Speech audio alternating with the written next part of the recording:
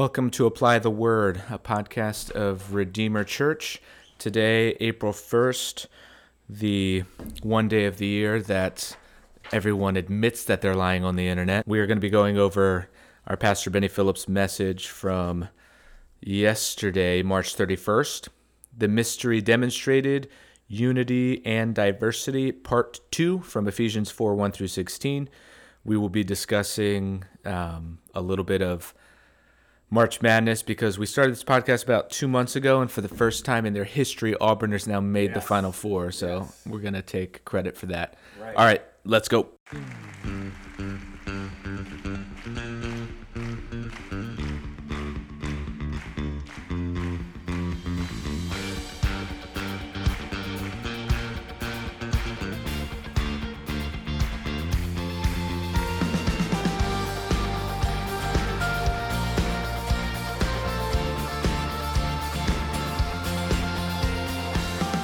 All right, so we're here with our pastor, Benny Phillips, going over his message from Ephesians 4, 1 through 16, part 2. He did 1 through 16 sort of last week, though it was mostly 1 through 7. So we'll be getting into that, but first things first. War Eagle. Yes, Auburn.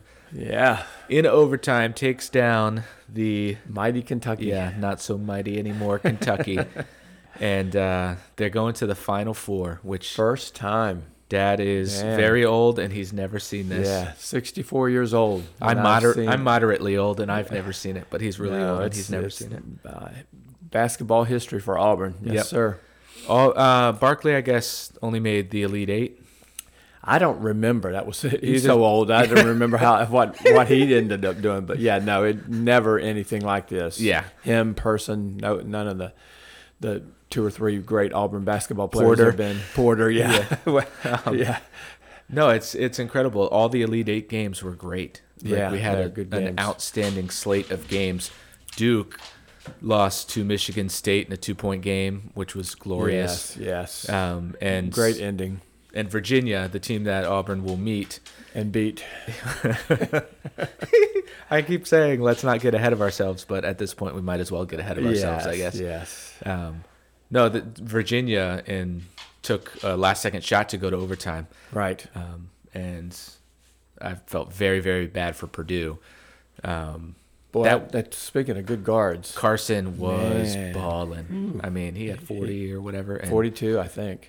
I mean, incredible game. But I felt bad for him. That the last-second shot to send it to overtime. And then, again, a lot of times you see these teams run out of gas in overtime, which I was worried was going to happen to Auburn. But Harper just took over the game Harper in overtime. I mean, he scored more than they did. Yeah. And Bryce Brown kept us in it. Harper finished him off. We'll see how our offense, if we don't get threes right away, is give it to Harper and let Harper do Harper things, which did not work in the first half. And if Brown hadn't been balling, we would have been out of the game. But it did work in overtime. He wore him down or something. Yeah, I don't know. I mean, the overtime was so different than the rest of the game. Yeah. And it was, good different, but different nonetheless. Yeah. Yeah, I mean, Kentucky plays Auburn, obviously, very well defensively. And so, I do. I like Auburn's chances against Virginia. I mean, I know you think Virginia plays good defense, but they do play good defense. Yeah, it's not just that I think that. But it's just, all of the numbers indicate that I'm correct. Yeah, but they just seem way too slow to keep up with Auburn. We'll see. Yeah, we'll see. I mean, I know they can beat them. I'm not suggesting that Auburn's a cinch. Yeah. I'm just saying I think they can beat them. I would love to see Harper versus Winston from Michigan State in the championship. That would be awesome. Great matchup. Although Harper doesn't play great defense. No. Although he does get a lot of steals. He's real quick. Yeah, he's quick. He's not going to be an NBA player. He's too small, and he's not quick enough to be that he may be quick enough. He just doesn't have the handles to be able to do the stuff that pro guards end up having to do. So that's our college basketball analysis. We're going to keep doing it until Auburn loses because we've given them a lot of good luck, and we're going to keep doing that. But let's get into your message from yesterday. Go ahead and summarize it, and then I've got a question before we go to break. Yeah, Unity and Diversity Part 2. We started last week, obviously, talking about unity, and Paul makes a transition from all of us to each of us in verse 7 to kind of highlight his theme throughout his writing, which is the gifts of the Spirit, which are for the common good, right. are designed to display the variety, the diversity that the church has, but yet at the same time, the one new man, the community, the body, the oneness factor, the unity factor, and that is a picture. It's a demonstration, part of the character of God. It's also a demonstration of the power of the Spirit to make all things work together. And so his discussion of the gifts is pretty consistent in that. And then also, I think what makes Ephesians a little different than the other two major passages is the emphasis on ethnic diversity, which he talks about a little bit in chapter 2, and then you're going to highlight a little bit more tomorrow, next week. But in context, he still is talking about the differing gifts. He's just focusing on gifts that are typically leadership gifts, apostles, prophets, evangelists, the teaching gifts. Right. And so he does start out talking about the differing gifts and how they work together, how that is really what makes the church be as competent in its communication of the gospel as it is. Right. And that the purpose of that unity, the purpose of that diversity is both for the demonstration of the gospel in terms of communication, but also that is the way that the body edifies itself, builds itself up, and it's how it grows and matures. Yeah. So the illustration, or the illustration sort of that you used was action movies and things like this. They always highlight the skill sets of the people towards the beginning of the movie so that later who's needed for what to accomplish this mission. You use Mission Impossible and the Ocean's movies as examples of this, which I thought it's fascinating to think about that in terms of what Paul's talking about here. And you in the Mission Impossible movies, you have the strategist, you've always got the computer expert, you've got the explosives guy. And then you read into Ephesians, you've got the prophet and the apostle and the preacher, and you need all these guys to accomplish the mission that God has us on. It was a fun, clever way of doing that. Just my attempt to be relevant. Actually, I had fallen asleep earlier in the week watching the Mission Impossible first movie, and it's kind of what the first one's great because it gives you the skill set of people, and then says, but we're taking away some of these guys immediately that you thought were going to be very important to this, which is hopefully not what happens to the church. But right. I'll only take that analogy so far. But although it does work in the sense that you really do, you see the highlight of, even though in the movies, obviously, you've got your key stars, it really does they really do highlight those characters, and those characters do bring a lot of value to the movie, to the telling of the story, as well as, of course, you get big name people, so you get more people in the movie, make more money. But that idea of you really do need each of those individuals. You don't want the computer guy setting your explosives. And there is that sense of, we can't do without each other. We can't. The eye can't say to the hand, I don't need you. I mean, that idea carries through in that analogy, and I think in a very helpful way. Yeah, I agree, because again, it was an easy, fun way of thinking about the fact that we need each other. Like, we can't, unless you are, Tom Cruise eventually becomes the guy who's a superhero who can do everything. But taking that out of the equation, the Ocean's movies are a good example. You need each of the different skill sets to accomplish what you're trying to accomplish. And in the church, we need everybody utilizing their gifts, everybody building each other up with their gifts in order to grow. And so it was a fun, helpful way of thinking about that. And when we come back, we'll get into that a little bit more, specifically how we grow because of these differing gifts. So we'll be back in just a second. Hi, my name is JJ. I'm one of the drummers here at Redeemer Church and also the producer of the Apply the Word podcast. And I want to tell you about something coming up next Saturday here in Orlando.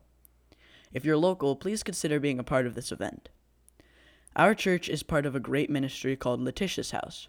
We just opened up the Safe House for sex-trafficked women in February, and this Saturday, April 6th, Letitia's House is sponsoring a fundraising poker tournament.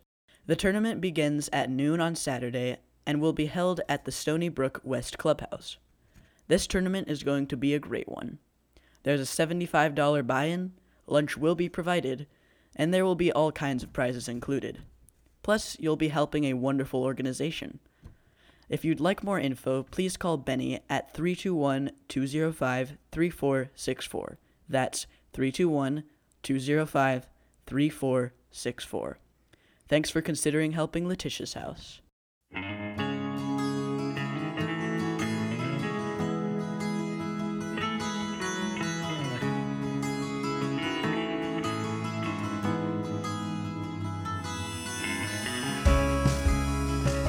All right, so in the second half of your message, you got into the second point was the purpose of diversity, which is maturity. And so you talked about the building up and the growing up. Right.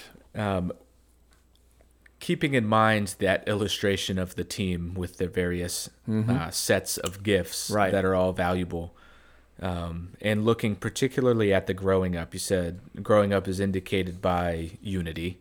It's indicated by doctrinal health and maturity. Talk a little bit about how our various gifts grow us up in that way. How does the fact that you may have a gift that I don't have or that I'm not as strong in and vice versa, how does that work to, say, grow us up in unity or in maturity? The unity aspect of it, I think can be clear in terms of it doesn't matter in terms what area you're working in or what the particular gift is. The fact that you are working together and are needing each other to accomplish the mission makes all the gifts important, equally important. And so the unity aspect of it, the more you work together, the more you grow, the more proficient you become, and so there's maturity that happens there. Right. In terms of it's more the diversity aspect of things where it's harder because then you end up with people thinking that certain gifts, because they look like they're more important, seem like they're more important, people end up then thinking they're more important. Right. And so certain gifts end up getting overemphasized, or at least in people's minds get elevated to the point where... And Ephesians 4 gifts are particularly tempting in that regard when it comes to the way you view leadership, because they're teaching gifts. People tend to think, well, that's the most important thing, and so the leaders end up doing all the work. And it's public. Public is always seems like it's more valuable because it's public. And it's doctrinal, which is more important in the sense of how you think about things. But in terms of application, where the church is growing, where the maturity is coming from, that's coming from the works of service, which leaders are supposed to be equipping people to do, and then joining them because they're saints as well in doing the work. And this clergy laity thing, Ephesians 4 can be one of those passages that people really fall into the trap of clergy laity a lot more. Is that so? The fivefold ministry thing, we haven't talked about that much. Where does that come from? I mean, that comes from this passage, but when did that's not something that was discussed by the early church fathers. The fivefold ministry idea. Right. Yeah, you had the apostles who were the ones who were actually the foundation of the church, the disciples of Christ who actually wrote Scripture, laid the foundation of the church. And so when Paul then talks about some as apostles, prophets, evangelists, teachers, he's talking about those teaching gifts that kind of came out of that style of ministry they were doing. But because in our generation, people have seen the work of the apostles, the Apostle Paul, Peter, and said, oh, well, those who do that work are the most important, because those guys clearly historically were the most important. So now you're talking about different things. Right. The actual working of the gift, I don't have any problem talking about there being an apostolic gift in terms of church planting and laying foundations or whatever, but it's not the same as those guys, and that's where people, I think, get a little miss it. Get a little confused. Yeah. As a point of application, how do we, you talked a little bit about this in the message, how do we cultivate gifts? How do we cultivate, so our tendency sometimes can be, to see somebody who regularly prophesies and think, that's just never going to be me.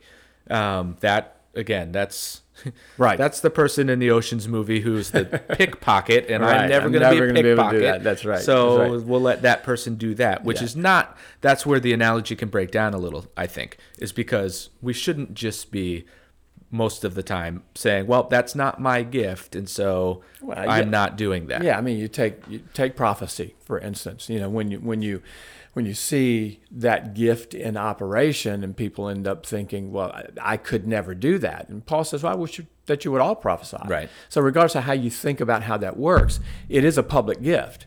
And so then when people end up, you gotta stop smacking your microphone. I'm waving my hands like I normally do on Sunday morning and knocking the microphone all around.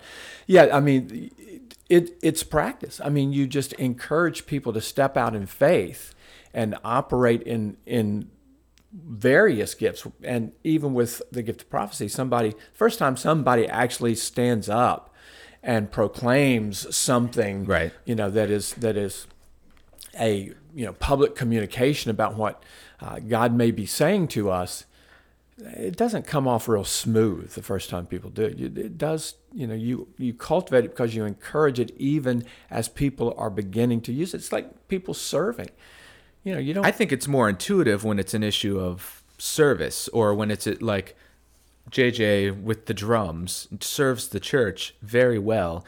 He needed to practice. He grew in that. It's a skill. It's a gift that serves the church. It's a little more counterintuitive when we think of the spiritual gifts, the prophecy, speaking in tongues. The idea of practicing those is a little less, because we make it we almost turn it into something that's magical and mystical. We think, something's taking over the individual who is now communicating, by the Spirit. No. The things all the gifts are operated in faith, and they're coming from individuals who hopefully are growing and maturing in their personal walk with the Lord. They're coming from their knowledge of the Son of God, which is the second part that he's talking about. Their knowledge, they're growing doctrinally, they're growing personally in their understanding of Scripture. And so when they're prophesying, they're not prophesying out of the air. They're prophesying from the Word of God. They're growing and maturing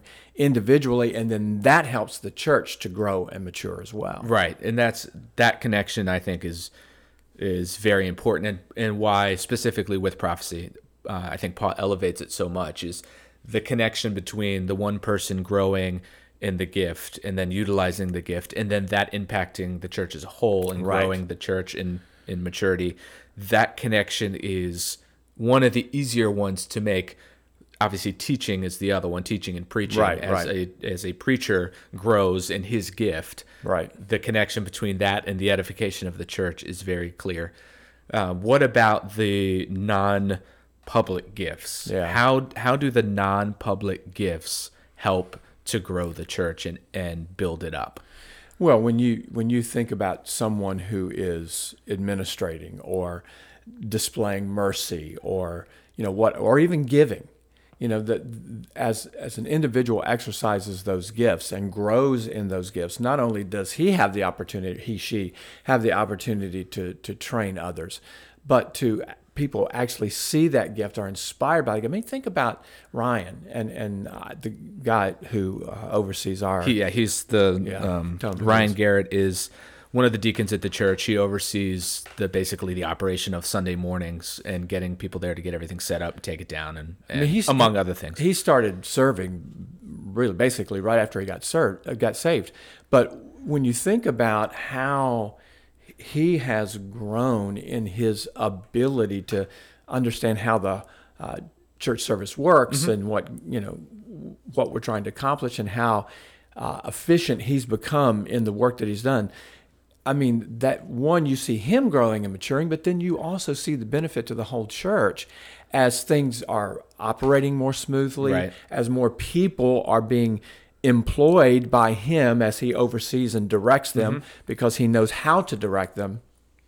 It matures the church. It gives more people the opportunity to serve, and we're regularly having to ask for more people to get involved because there are more things beginning to open up that he has really clearly made a way for that to take place. No, that's a great example, and I think as a matter of application, it's a great thing to look at and see and say, okay, that's something that I can actively do. Right. And I can jump in, whether it's the band with JJ, whether it's Ryan with the administration of the meeting, whether it's Cherie with prophesying. These things, as the rest of the church sees it, the effect that it should have on somebody like me is to encourage me to participate in these things, to join in, and because you do see the effect that it has on the whole church. When somebody utilizes their gift very well, you see the impact in whatever area it is. And think about the care aspect of it too, because when Cherie first started doing the Engage seminar things, and the things that we were talking about, caring for the depressed, caring for those who are, struggling with it, and think, well, I don't know how to do that for people. I don't know how to, what do I say to someone who is discouraged, disappointed, depressed? So here she takes a gift that she has in terms of caring for others, knowing how to do that, knowing how to ask good questions, whatever. And so she starts talking to people, showing them, teaching them how to do that in the context of a workshop, practicing it in the workshop. And now our community groups, people feel free to and feel more confident to ask questions, to draw people out. We're hearing testimonies all the time of how people are encouraged and edified and helped because someone normal in the community group is asking questions, drawing them out, caring for them, loving them. I mean, it works not just in the non-spiritual gifts, so to speak, but in all of the gifts. Right. I think as we continue to explore Ephesians, some of these direct applications, as we said, are going to become more and more evident, and it's going to make these conversations about applying the word more enjoyable, more easy. I hope folks are benefiting from this. Yes. So we will be back. I'm actually going to be preaching next week. We'll be back next Monday to dive into the application. It's going to be a very current sort of looking forward topic, to it. It should be a fun conversation. So thanks for listening, and we'll be back next week.